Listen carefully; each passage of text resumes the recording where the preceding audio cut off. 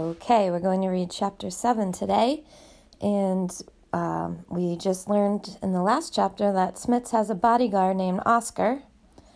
Also, Smits was giving Luke some information that maybe the real Lee's death was not a ski accident.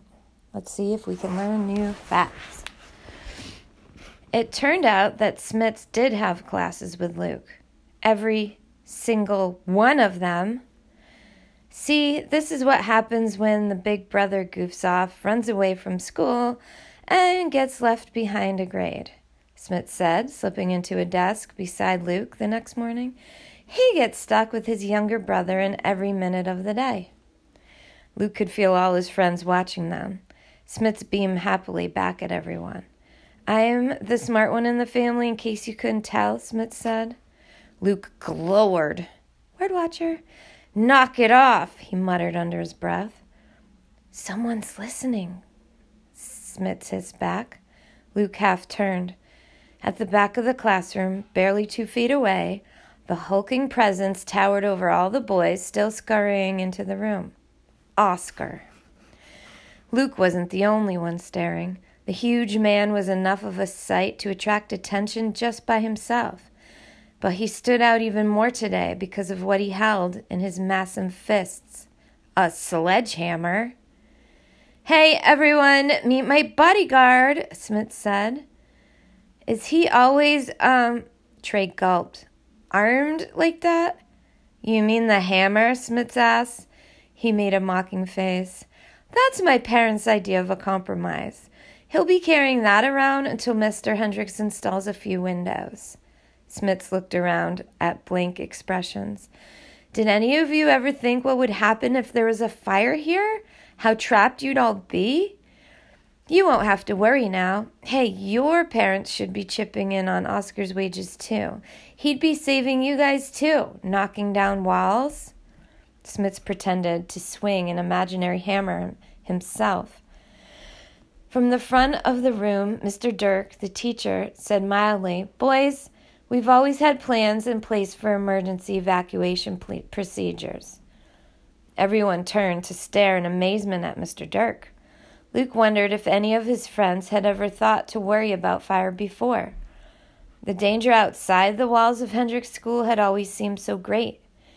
He was sure no one had ever feared being trapped inside.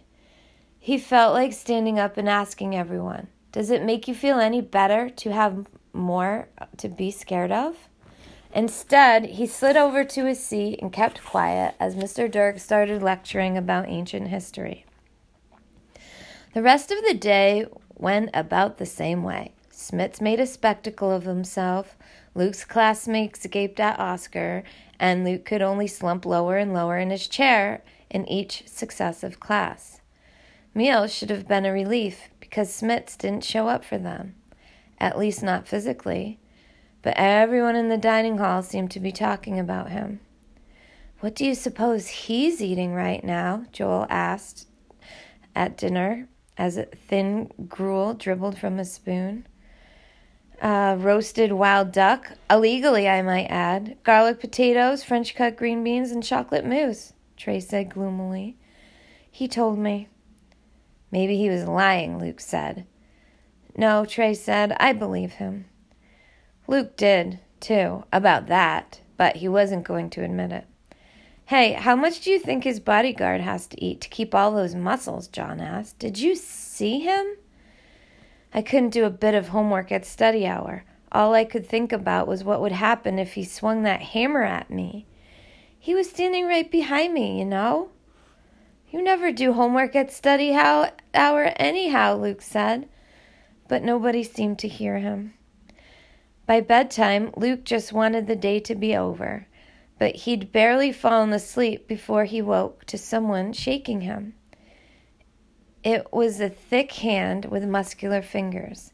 He'd never known before that people could have highly developed muscles in their fingers. Your brother needs you, a deep voice whispered. Come on.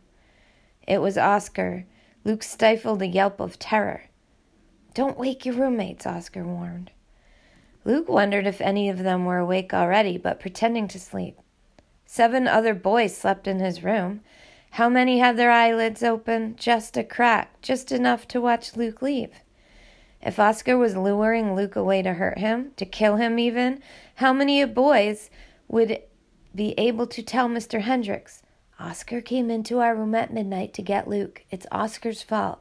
Oscar's dangerous. Luke told himself Oscar had no reason to want to hurt Luke, let alone kill him. Luke had no reason to fear Oscar, but he did anyway. And that is the end of chapter 7.